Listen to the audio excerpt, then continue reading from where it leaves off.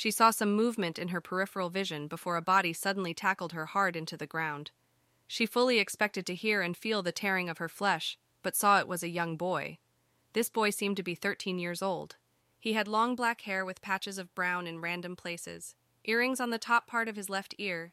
He seemed in panic, yet with alert and weary eyes as he glanced at Kamaria, before looking back at a gigantic shadow pushing between trees. This new creature was running on all fours, wolf-like appearance with very long and mangy hair on its back, round ears, and an all-black snout. It was a gigantic hyena thundering out of the brush. This hyena, after ambling out, immediately raised its head. It was roughly 7 feet tall when it had its head raised and with a body over 10 feet long. It advanced at a slow pace, making a very threatening, low growling noise that seemed to shake the very air. So strong she could feel it in her lungs, like when the bass from a large speaker is so strong it shakes your innards. That low-frequency sound reverberating through their body and organs followed by fierce grunting. This hyena looked at its prey and the newfound presence next to it. The hyena had several nasty cuts on its front legs and sides, but it still powerfully stalked closer to its prey. It continued to do so before its low growl suddenly became shrill, whining as it realized the murder crow hovering unfazed in the sky. Its eyes widened before it immediately turned tail and bolted at a speed that didn't match its lumbering body, and dove right back into the brush. It was almost gone before a massive body crashed on top of it. The murder crow. You could hear the hyena's muffled and miserable yelping as its head was brutally smashed into the ground by that massive force. They watched, unable to look away. It was like a macabre-like art. The murder crow's head went up, beak pointing down. The world seemed to stop for a moment before its beak fell furiously towards the soft spot of the hyena's neck.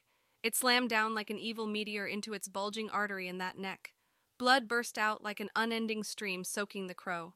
Its scream intensified for several seconds before it got halted by a second peck of that beak at the base of its skull. It was like an evil hammer slamming through rotten wood. The murder crow turned around, brandishing its massive wing in their direction. It threw 6 black, glinting feathers at the two of them. Their inexperience made them unable to make use of the crow's distraction to escape while the crow butchered the gigantic hyena. They were even less capable of blocking or dodging this fearsome attack. The boy stepped forward with a serious expression. Knowing fully well that he didn't have the ability to dodge, the air around him started vibrating as a massive shape formed around him. A fearsome snout materialized first, followed by 2 burly front paws that frantically swiped at the feathers that flew towards them like furious black stars. It blocked 4 of them before the remaining 2 pierced deeply into the not yet fully formed body with shining yellow eyes. Amazingly, it looked just like the hyena. The remaining 2 feathers crushed through the hyena form, making the boy fall backwards. Dark blood started to escape from his mouth and nose from the backlash of the defeat of his ancestral spirit guardian form. It was after the hyena's death that he finally unlocked the last barrier in the conquering of its essence and could materialize its form as his very own ancestral spirit guardian.